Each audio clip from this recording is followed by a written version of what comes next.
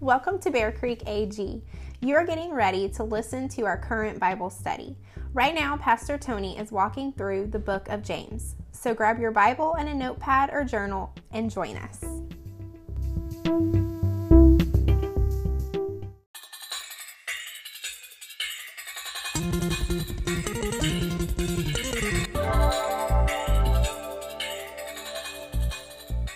Well, let's jump into our Bible study tonight. I'm glad you all are here. I want to welcome those who are watching online as well. Get your Bibles out. Turn to James chapter 3. James chapter 3. As you do, I want to make a quick announcement to you, kind of a, they like to say on some radio programs, a shameless plug. I'm plugging something, but it's a good thing. This Sunday, I'm beginning a short series and on the God of the moment and the God of the movement. And we're going to be looking at the life history of Israel as they come out of Egypt. This Sunday is going to be really interesting. We're going to look at the miracle in the moment. We're going to look at how God, in certain times of moments, He works miracles in our lives, but He's also the God of the movement. And we're going to be kind of breaking that down in the next week or two, 3 weeks. We're going to look at different highlights of that journey of Israel through the 40 years of wandering in the wilderness until they finally crossed the Jordan. But that's this Sunday. I want to encourage you. You don't want to miss it. It's going to be a great, it's something that God has just birthed within my spirit through my time of fasting and praying. I always come out of the 21 days of fasting and praying, and I hope God has given me some kind of direction for this first series, because obviously the first series is the launch of the year, the altar, being altered by the altar, but now this is kind of where we're at, and I think it's very poignant for the time that we're in, considering all this going on, not in the world, but in our lives right here at Bear Creek Assembly of God. And so I hope you will be joining me on Sundays and prepared to learn what the Lord has for us. Well, we're going to be picking up at James chapter 3 tonight. We're going to be looking at, start in verse 13, so if you would, turn to your textbooks, James chapter 3. James, just to recapitulate, not to repeat everything, but just to put everything in a frame, remember that James is writing, I like to refresh this every once in a while, because we are actually in week 9 of this very short book, but I like the idea that we're breaking it down, we're discussing, and we're really, hopefully you're applying the truth of this word to your life, because I think it's very applicable for the church today. But remember, James is basically, he's written this epistle to the church, the Jerusalem church that's been scattered. He is their pastor. Because of persecution, they've scattered, and now they're in different parts of Israel. They may be in different parts of Samaria. They've just been scattered throughout the region. And so he's writing to them, and not so much to encourage them. I mean, really look at this letter. It's really, hey, I'm hearing things about you, and I just need to address these things that I'm hearing, because I want your witness to be strong. And he's really dealing with faith and works.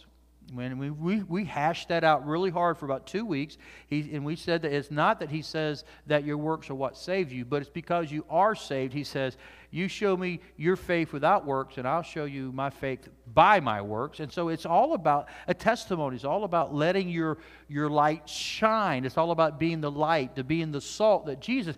And a lot of what James, the half-brother of Jesus, writes from, if you really look in his writing, a lot of it is he's taken from, I won't say the writings of Jesus, because at this point they're not the writings, but he obviously somewhere along the line heard the teachings or sat under the teachings of his brother Jesus, because you can hear the Beatitudes in here, you can hear a lot of the other parts of the Sermon on the Mount in his writing, and you can tell it had an impact. And so that's what we're here. That's what we're doing. So we've been looking at things. We've been looking at taking care of widows, taking care of orphans, being careful how you teach, what you teach, being qualified to teach, being careful what your lips say. In every chapter he talks about your words and your tongue.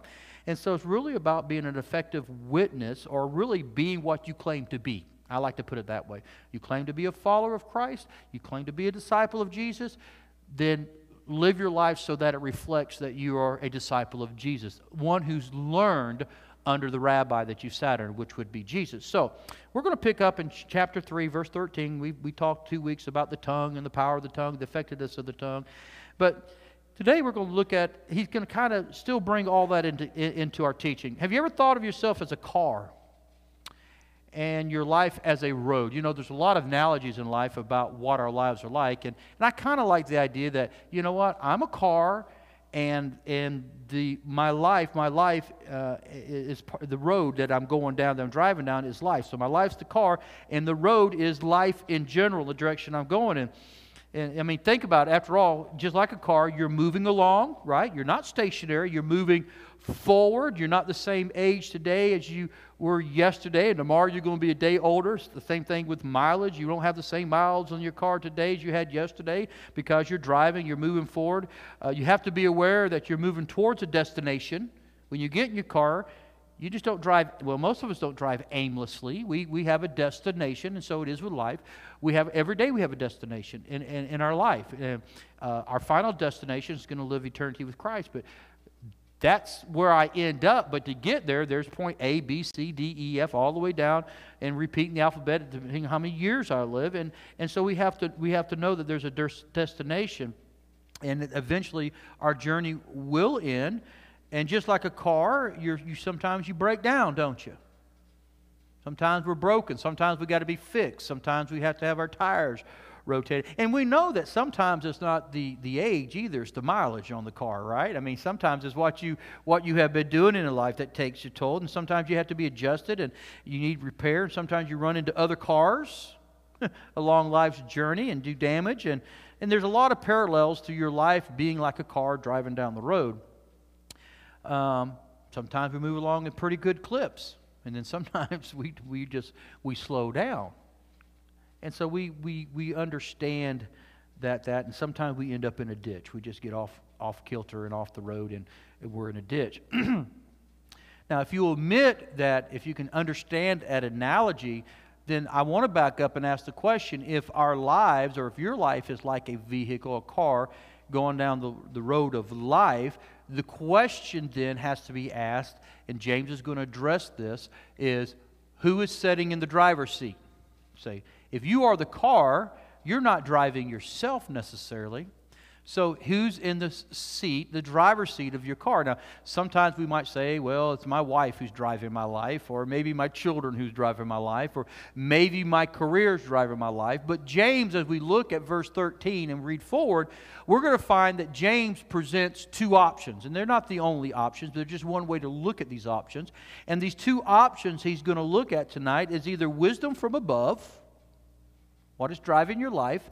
It can either be wisdom from above, godly wisdom, biblical wisdom, or it's going to be false wisdom. And he's going to break down what false wisdom looks like. And this is pretty neat when you consider you have the book of wisdom over in Proverbs, and there's 31 Proverbs. If you look at all that Solomon wrote to his sons in dealing with wisdom and how he perceived wisdom. And so we're going to look at that. Let's look at James chapter 3, verse 13. We'll read through 16, and then we'll stop and discuss a little bit and give you time to maybe chime in or make a comment or even ask a question.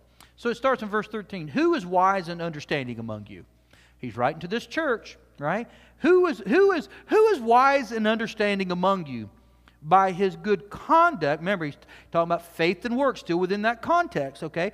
By his good conduct, let him show his works in the meekness of wisdom. In other words, humbling yourself to wisdom, but not just any wisdom. But if you have bitter jealousy and selfish ambition in your hearts, there again, he's dealing with these people. They're teaching their tongue, how they're being unruly and cutting. So he's still talking about that. If you have bitter jealousy and selfish ambition in your hearts, do not boast and be false to the truth. Interesting statement. This is not the wisdom that comes down from above, but is earthly, unspiritual, demonic. Some strong language. He uses the word demonic and demons quite a bit in his writings, doesn't he? He says it's demonic. Verse 16, for where jealousy and selfish ambition exist, there will be disorder and every vile practice.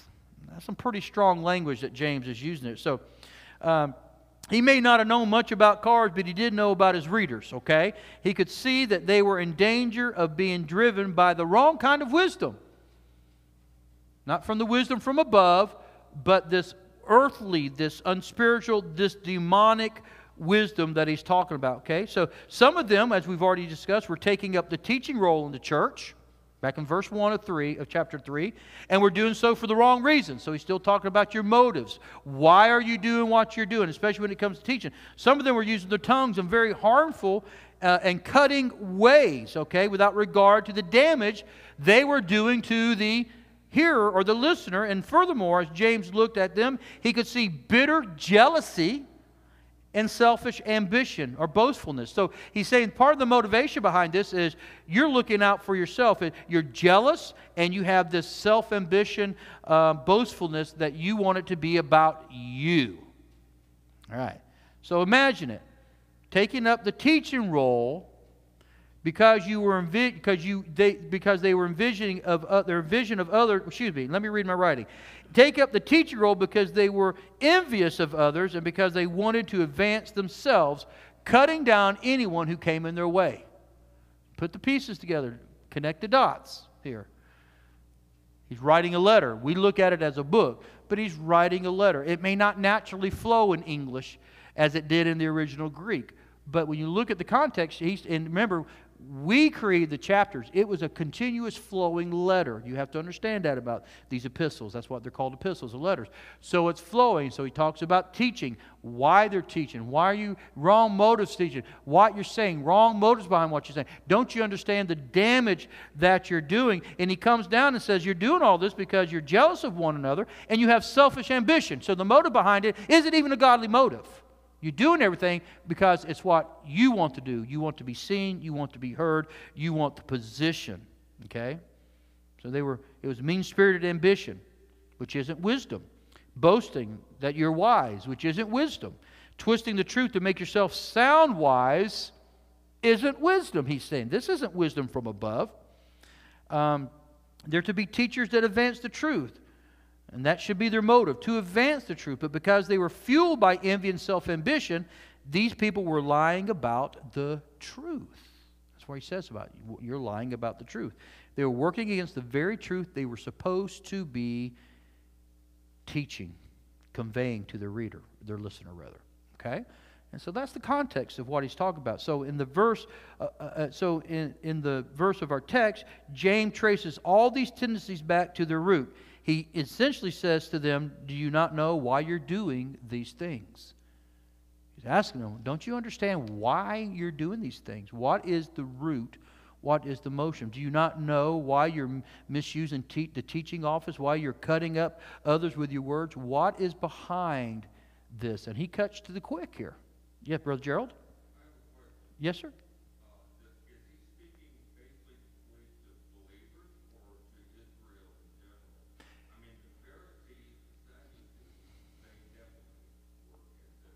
Mm-hmm.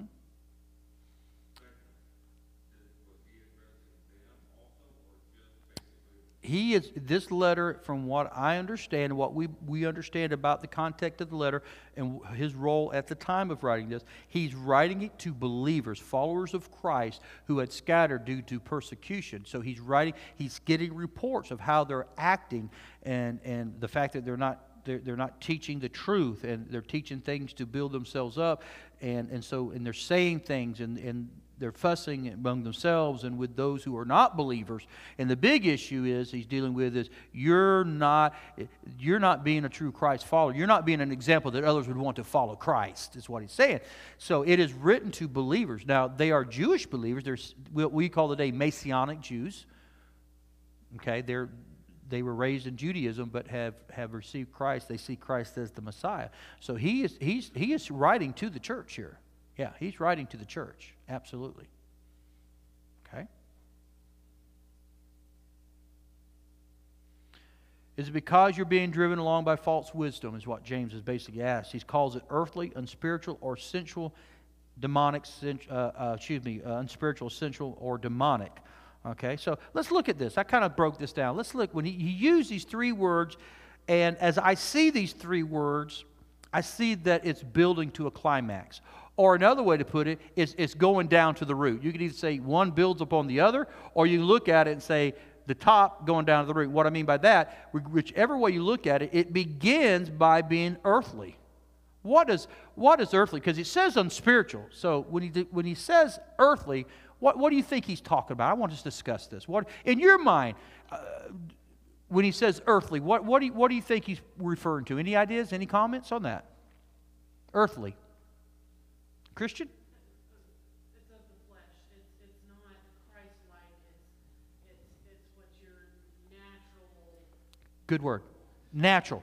It's not necessarily unspiritual, because he deals with unspiritual, but it's wisdom that's contained to this natural world, what might seem to be natural. John?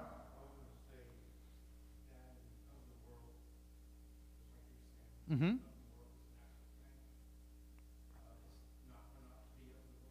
Right. Absolutely.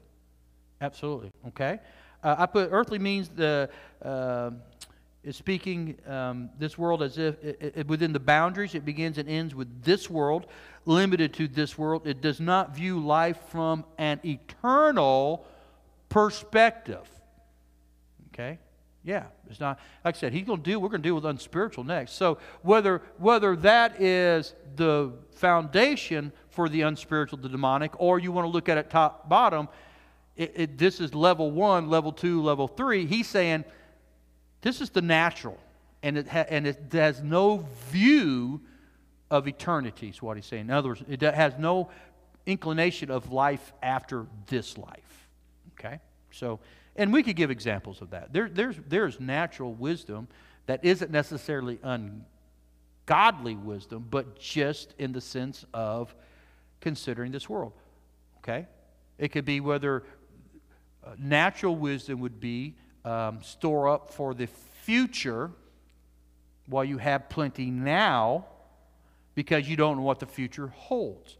That's natural. That's not necessarily unspiritual unless God is telling you to do something else. See my point? There's nothing wrong with preparing for tomorrow. There's nothing wrong preparing for retirement. There's nothing wrong with that. That's within the naturals. But that's not thinking of eternal things. But God may say, no, I don't want you to do that. I want you to invest in the kingdom. That may be something God calls you to do. Does that make sense? I'm just trying to give you, I didn't write an example down, but just trying to give you something that's natural wisdom. Okay? Then he goes on and says, uses the word sensual or unspiritual. Okay? Depends on which translation. And that refers to now our fleshly appetites. Okay? An unredeemed spirit. And once again, James is very clear. When his readers were teaching from the wrong reasons and speaking the wrong way, they were doing so to gratify their own desires. And they were thinking of no one but themselves. And once again, no eternal perspective to life. Worldly wisdom views life from limited perspective, and so the central, the unspiritual, is definitely anti-spiritual.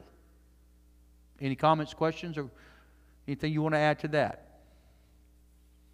I mean, he used these 3 words, and they all have to be different. They don't have to be, but they are all different from his perspective, and of course, as they're written in the Greek. Yes, Brother John?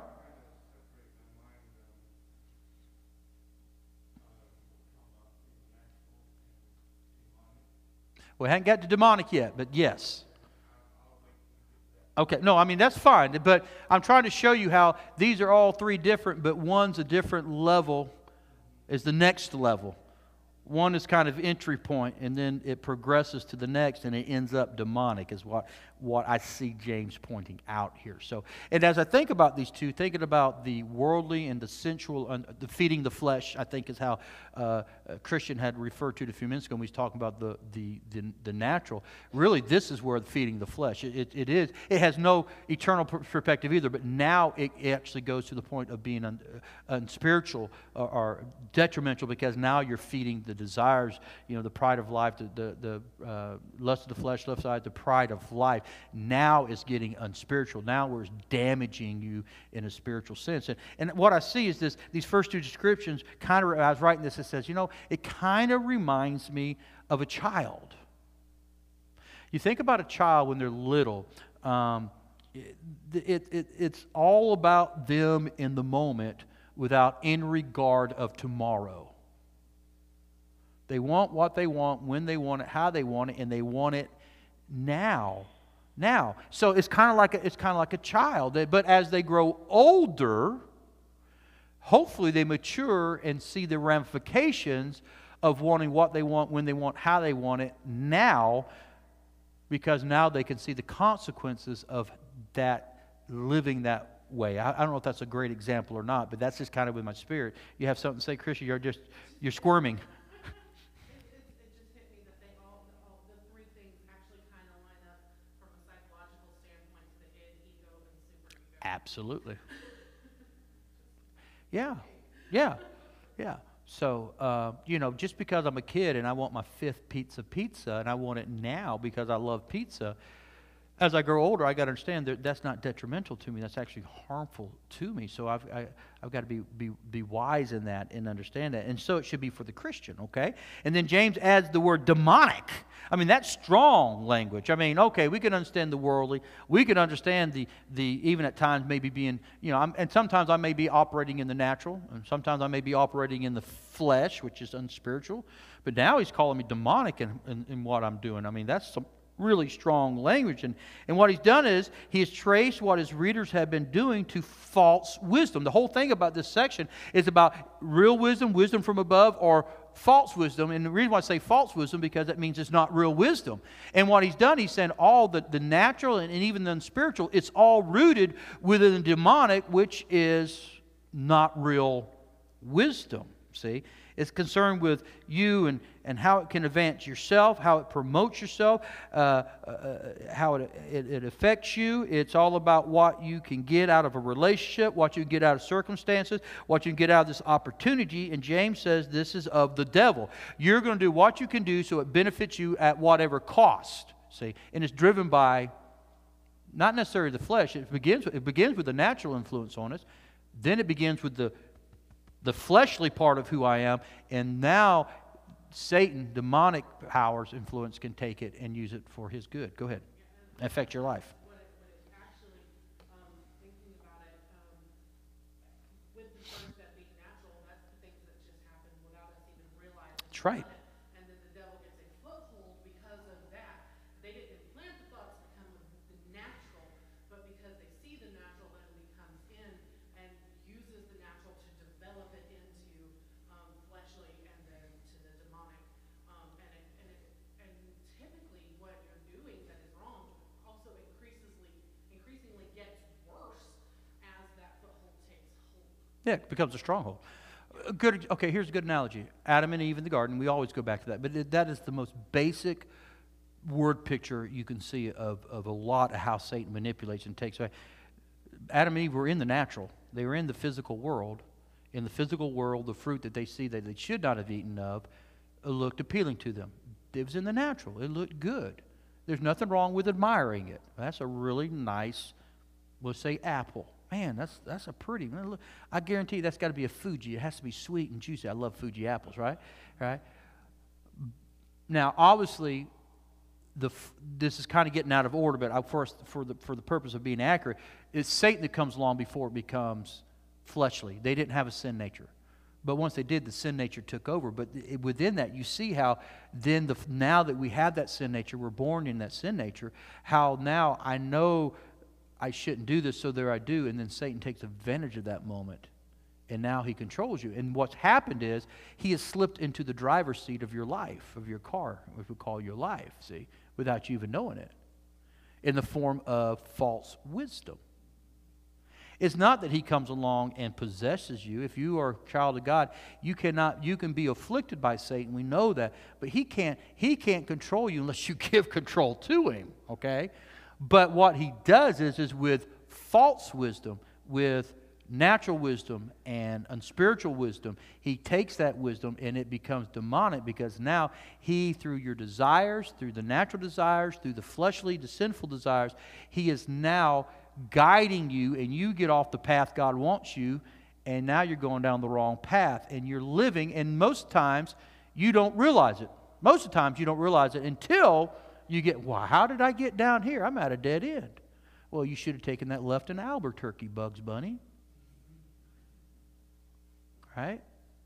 Does this make sense? Okay.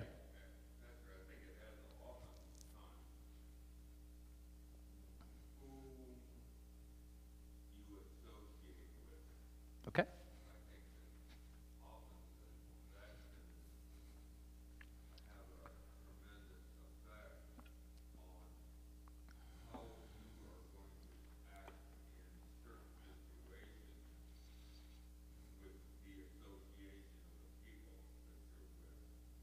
Okay?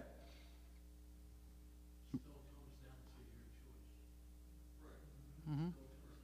Well, it does, but I think I think what James is pointing out to these people, and I could be wrong here, okay? This is Bible study, so we're breaking it and we're discussing it. It's almost as if they didn't realize it because it came in the cloak of Satan operates within the cloak of wisdom. Not godly wisdom, but natural and unspiritual wisdom. See? And you're not aware of it, though. Often. I don't say every time.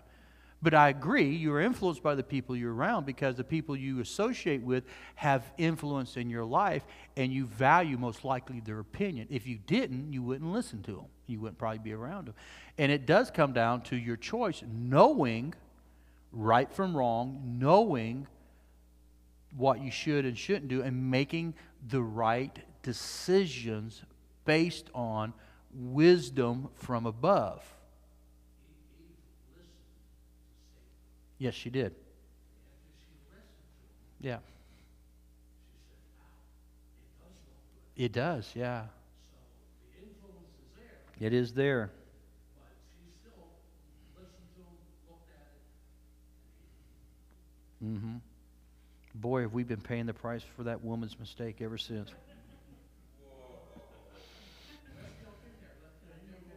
Yeah, go. Your wife's not here, brother. Go for it.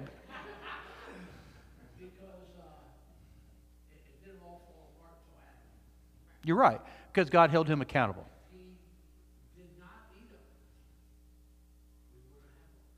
You're right. Yeah, I agree with that. I agree with that. Well, it was Adam that said, now, there again, we're kind of splitting hairs here. God held him accountable because God put him over the garden, put him over Eve, and he told Adam not to do it. And then he must have, unless Eve happened to be there when God said it. There's no evidence she was or wasn't, but somehow it was communicated. If it wasn't, he communicated. But nonetheless, they were co-heirs, but God said, "You are over the garden, Adam. This is your garden. This is your wife, not to lord over, but to lead," which is what a husband role today is to lead his wife, not driver, but to lead her in all ways, in every way, lead her. That's why my wife is so successful today. She has a great leader. Easy, brother, easy, all right? All right. So, yeah. But James is saying that Satan comes in the cloak of wisdom. Cloak of wisdom is what he compares. So James is not yet through with his devastating analysis of this devilish wisdom. He wraps it up by saying that it leads to disorder and every vile practice. That's verse 16. And we've already said that cars sometimes hit the ditch, and that's where this false wisdom winds up every time. Think about those who are Christ followers, who have fallen for the worldly, the unspiritual, yes, even the demonic wisdom, and their lives have been destroyed because of it. I know a lot. I could even say my life at one point was destroyed because of not heeding wisdom from above. John?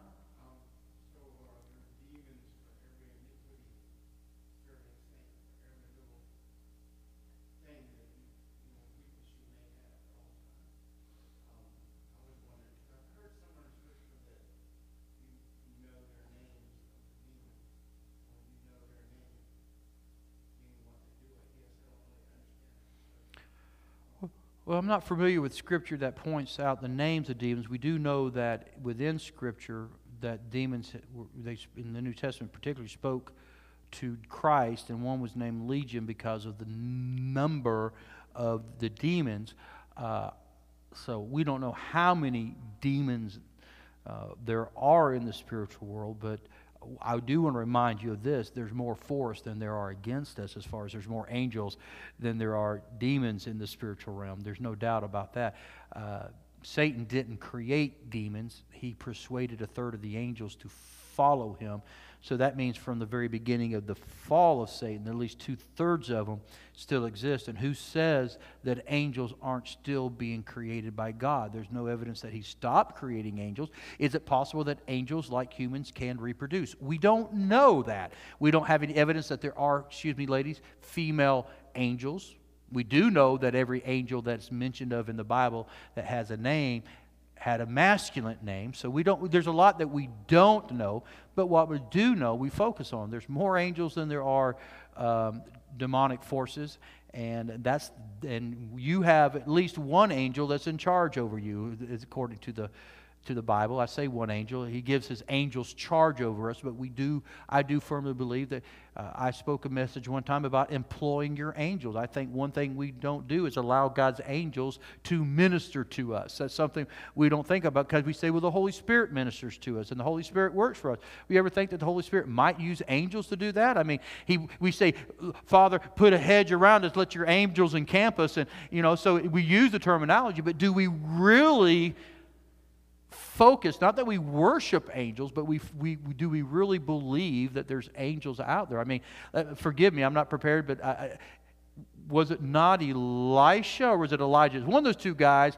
that God, I think it was Elisha, could be wrong there, where he and his servant were surrounded by the armies, and God lifted the veil of blindness, spiritual blindness, and they could see the armies of angels that were around them. And hey, if God be for us, who can be against us? Because look at his armies. So anyways, kind of chased a rabbit there. But John, we don't, to go back to your question, I'm not aware of a scripture that says we can know. I have seen in history where, not just biblical, but I've heard or read stories where they would say, talk to the demons, and the demons would respond to the person that was casting them out.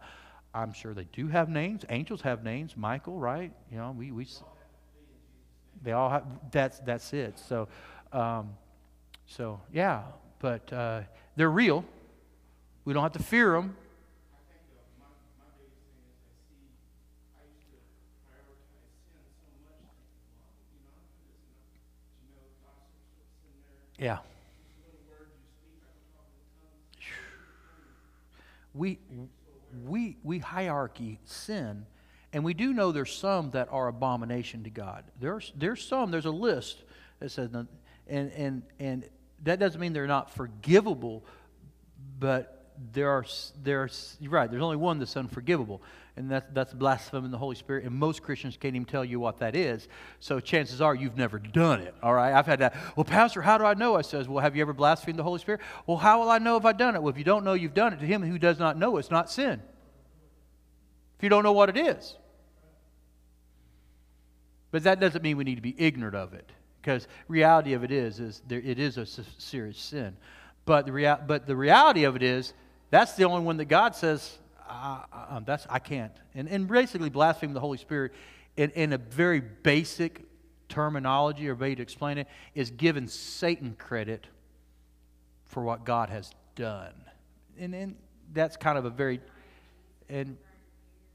because he said, if you deny me, I will deny. Yeah, so that's kind of lumped in there. So anyways, chased a little bit of a rabbit there, but that's good stuff. But the point of the matter is John, you're right. We focus on the murder, the stealing, the idolatry, the adultery, or fornication of any kind, the homosexuality. We focus on that. And I can take in Scripture where those are all bunched in with gossip. Gossip? What's gossip? Saying something to somebody, whether it's true or not, that doesn't need to be said is basically what gossip is. It doesn't have to be false to be gossip. See? And I'm kind of chasing this rabbit. But we have to be aware of that. But the good news is, God forgives. But we have to be aware of it. We have to be aware of it. Okay? And sometimes gossip, to get us back on task, comes from false wisdom. We think this is something we should do or could do. Oh, I want to tell you something about this person so you can be praying for them. See? Okay. Back on track here. Okay. All right. Think about times you've listened to false wisdom and how it's affected you. Now, I'm not asking for examples. I want you to think about it. When was a time that you fell for ungodly wisdom, whether it was in the natural, whether it was unspiritual duty of the flesh, that basically was used by Satan, become demonic wisdom, and how did it affect you? How it took you down paths that were miserable and were rough. Here's a good example. You're not pleased with your church. Well, I ain't worried about the Pope. Let's talk about your pastor here. All right, you're not pleased with something. Natural wisdom would say, well, maybe I need to leave.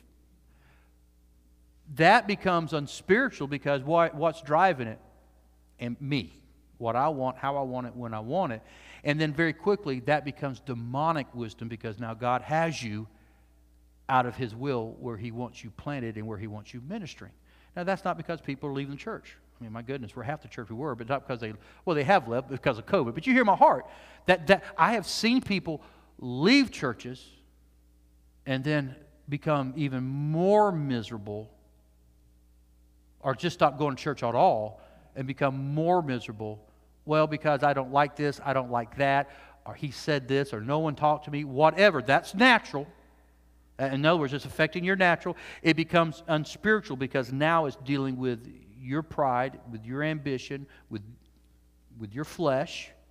And very quickly, Satan will take that and it is the demonic wisdom now. Does that make sense what James is trying to say here? See, and for long you're miserable, okay?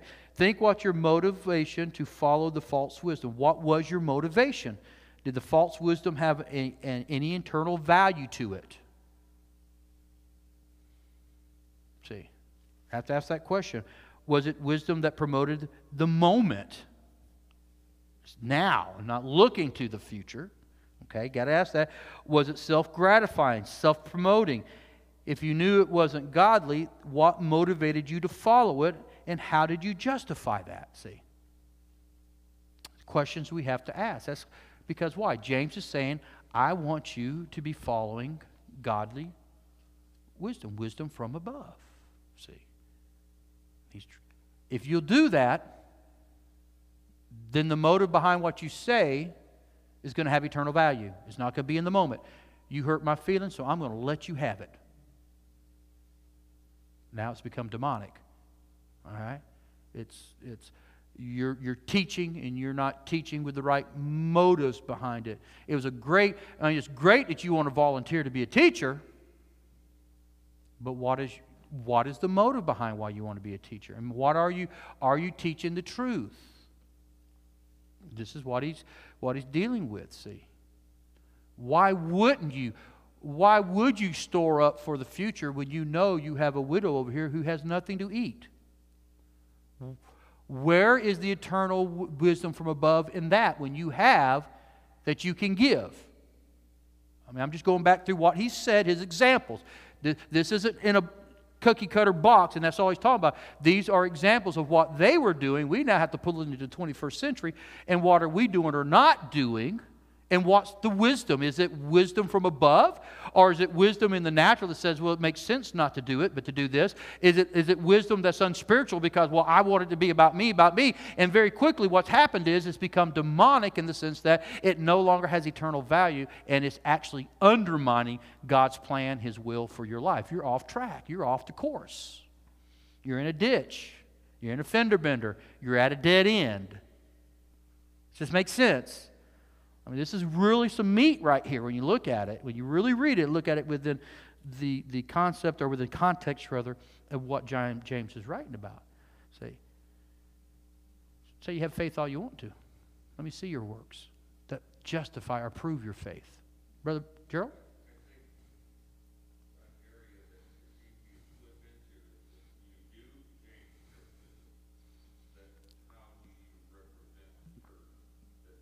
You left. Yeah, good question. Yeah, absolutely. Good comment. Good statement. Absolutely.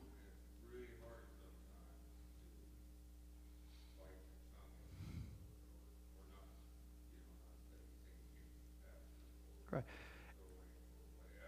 And let me say this. If you've been hurt and you've made the choice to leave, I'm not saying you don't go to someone for godly counsel on it, because there's something there you have to deal with or address so that it doesn't seep into your existing relationship with your existing church and your existing pastor. And by no means am I saying you should never leave a church. God moves people. He moves preachers and He moves people. You just got to know it's God and why is God moving you. So this is not doing damage control in any means. But go ahead, brother. But I want to say that. It doesn't mean you said gossip. Yeah, you don't want to talk about the pastor the church you left. But if you're hurt, if you're scarred, if you're wounded, you might need to seek some counsel for healing. The Bible's explicit about that. So, but yeah, I'm with you, brother. Absolutely. Because how many of y'all were here when I came here to this church? Raise your hand that you already going to this church. So, okay, so 3, 4 of you. So how many of y'all came after I did from another church? Okay, all right. I'm not saying you're wrong by coming here. No, nay, I'm not saying that. I'm just saying you have to look at the motives behind it. Was God leading you, or was it? I don't think you should ever leave a church out of offense. You should stay and deal with the offense and then let God determine whether it's time to go. Because chances are, if you go on offense, you carry that offense with you, and it's going to affect the relationships at the other church, see, and with people. Does that make sense? I don't know how we got on that. I guess because I used that as an example. Maybe that wasn't it wasn't a bad example, but it is a real example. See, so. Well, we're almost out of time, but let's try to finish this real quick, okay? I don't know. I may just regurgitate this, but hang on, because here's the good news, okay? Satan doesn't have to be in the driver's seat. There is another driver. He is the Lord Jesus Christ, and His wisdom's from above. And He says in verse 17, but the wisdom from above is first pure. And you got to, now listen, as we go through this list, you got to determine when you make decisions, what is the wisdom? Where are you basing these decisions from? Because if it's from God, it's first pure, then it's peaceable, it's gentle, open to reason, full of mercy and good fruits, impartial and sincere. And look at what it says in verse 18. And a harvest of righteousness is sown in peace by those who make peace. Wow. So real quick, let's see what this is. This is the wisdom of God. It is the wisdom that is from above. It is the wisdom that springs forth from God and pertains to God. So let's look at this real quick. What does this wisdom look like? It's pure. This means it's free from all the things that characterize false wisdom. Okay. It's also peaceable. It delights in peace, promotes peace, peace-loving, promoting peace. It's got to be peaceable. Okay. It is gentle. It's not combative and abrasive. It is reasonable, and it is courteous. Okay? It's open to reason. It doesn't insist on its rights and its own way. It sounds a lot like love, doesn't it? Is it not describing love here? Okay? This is amazing when you parallel that. It is it's full of mercy, rather. That is, it shows compassion to those who are in need, the ability to forgive quickly. Showing person, when they make a mistake, you show them mercy. Okay? It is full of what? Good fruit. That means it's rich in good deeds. Everything James has been talking about here.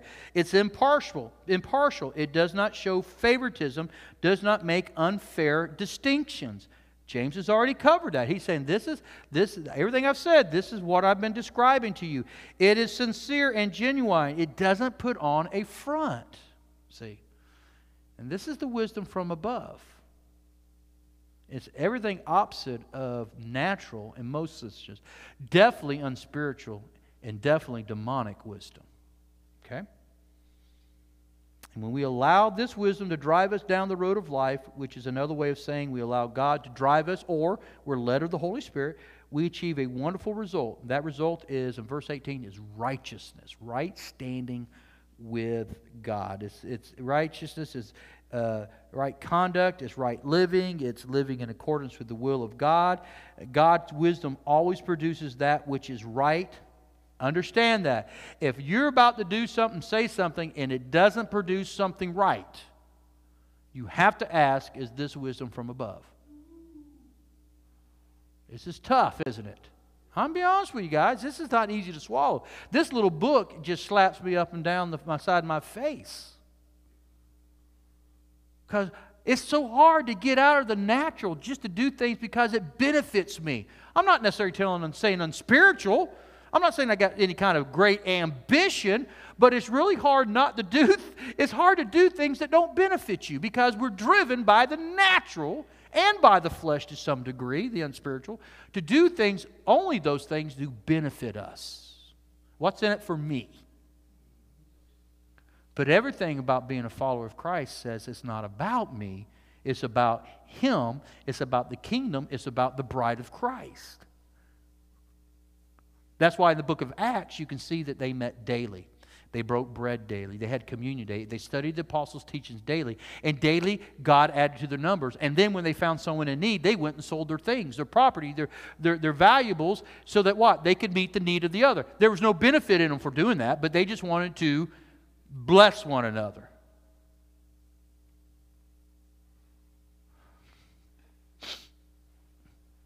Wisdom from above. And James is using the word wisdom here. And really what he's saying is, it is wisdom, but it's the way of a disciple. This is the way. I'm working on a series called This is the Way, by the way. And for you guys that have watched The Mandalorian, you know what that's. I'm working on that. That may be the series we do after this, God of the Moment and God of the Movement. This is the way. And that's what he's talking about, wisdom from above. This is the way. This is the way a disciple operates. This is the way a disciple talks. This is the way the disciple carries themselves. Because we are not representing us, we're representing the rabbi, the one that we sit under, which in this case is Jesus Christ, the Son of God. And so he's trying to pastor these people. And they've gone down the wrong path, so to speak. Okay. I have a little more, but I think I'm going to shut it down right there for time's sake. Righteousness flourishes in a climate of peace. There's a sequence James gives. I'm going to close with this. There's a sequence there. Right living is the result of people of peace sowing seeds of peace. You have to be peaceable to sow seeds of peace. Right? And so right living is a result of these people who are peaceful sowing seeds of peace. And the people of peace are those who are driven by true wisdom, wisdom from above. And righteousness flourishes in a climate of peace. That's what James says right there. That's powerful. And there's truth, so much truth to that. Living peacefully with one another and doing what is right in the eyes of God. Right standing with God. That's living according to the wisdom from above. And it's the only true wisdom. Any closing comments or questions? I know that's a hard way to land. It's almost like a belly land. Boom. But maybe ponder that. Go back and read it, and maybe next week you can come with questions, and we can maybe dissect it a little bit more before moving forward. I don't want to just go through it just to get through it. I want you to grasp it. This epistle, this letter, is so, God had me teach it at this moment for a reason. I think this is what we have to focus on, especially considering the climate that we're living in with all that's going on around us. I mean, it's just not COVID. It's still racial tension. It's still political division in our nation. There's no unity. I mean, we have to be the people. It doesn't, we stand up for what's right. Doesn't mean we roll over and let people walk on us and kick us. But we have to be people of peace. We have to be people of righteousness. We have to live our lives according to wisdom from above. This is the way. It's God's way. Following Christ. Did he stand up against what was wrong? Sure he did. But he did it peacefully. Peter, why are you pulling out your sword? Live by the sword, you're going to die by the sword. And aren't we seeing that today? It's amazing the people in political realms and even in the Christian world who are out here using mean speech and just anti and cancel culture of now canceling, and yet they're living by that, and so many of them now are being affected by that same thing because it comes back on you. Doesn't mean we don't call wrong wrong and right right. It doesn't mean we can't express our political views, but we're not citizens of the United States first. We're citizens of the kingdom of God first. And I'm going to stand for those moral principles of God's Word. But I sure am proud to be an American too. Still live in the greatest country in the world. Does that make sense? You grasp that within the context. So just make sure you live in your life, you make your decisions before you say something, before you do something. You have to ask yourself, is this benefiting the kingdom of God? Is this going to bring peace? Is this wisdom from above? Is this, I hate to even use this analogy, it's wore out. Is this what Jesus would do? And then based on that, do it, knowing that it's what you should do or what you should say. But just be careful. Be careful. Questions? Comments? Boy, I feel like it just slapped you upside the head with a wet noodle, and it's like, it's hard. Yeah. Yeah. And I'll be honest. Can I be honest with you? Brother Gerald said something earlier. I hate to give him credit for something. And well, Brother Bill basically said it, but from a different angle. Still our choice, what we do, how we do it. We have to make the choice to live by the wisdom above. But a lot of times, we conduct our lives by those we hang out with. See? Absolutely. Yeah. You used to have a saying in the computer world program, trash in, trash out. You write a program, if it's trash, if it isn't written properly, you're going to get garbage. You can't trust the outcome of the program, the results. And so it is with our lives. Okay. All righty. Well, let's pray. Father, thank you. Father, I'm going to use the word enlightening us, Lord, to this passage, Lord, that James has written. Lord, I know you value teaching because when you was on this earth, you were a teacher. It's not that you don't want preaching because preaching is valuable as well, but Lord, teaching is so important for your disciples. It's how we learn to emulate the Master, and that's you, Jesus. And so, Lord, I thank you for the teaching that James gives us tonight, Lord. It's hard. It's a hard pill to swallow because, Father, by nature and by flesh, I want to do what benefits me, and I guarantee you that most everybody, if not everybody else within the hearing of this lesson, probably lives and operates in the same fashion, God. But, Lord, I pray that you help us to guard our hearts, to be careful of what we listen to and how we act, Father, and to emulate the one who we claim we follow. And Father, that means every moment of every waking minute of our lives, we have to live within the tension of what we're doing and what we're saying and what we're thinking, and does it bring you glory or does it bring you embarrassment? Does it benefit your kingdom or does it bring harm to your kingdom, Father? But Lord, I believe with the Holy Spirit empowering us that, God, we can do better at accomplishing these things, Father. I believe that, Lord. It's not impossible. Matter of fact, Father, it's very possible because the fact that the Holy Spirit lives within us. But, God, we have to give him ear. We have to give him time, Lord. We have to be sensitive. And I pray that, God, help us, Lord. Father, I want to be, first and foremost, God, I want to be the Christian you desire me to be. Because I know, Lord, as I grow in you and I live according to your word at the best of my ability, which you require, God. You require my effort. You require my deeds. And I know, Lord, as I do that, Father, then I'm going to become a better husband for my wife. And I'm going to become a better father for my sons.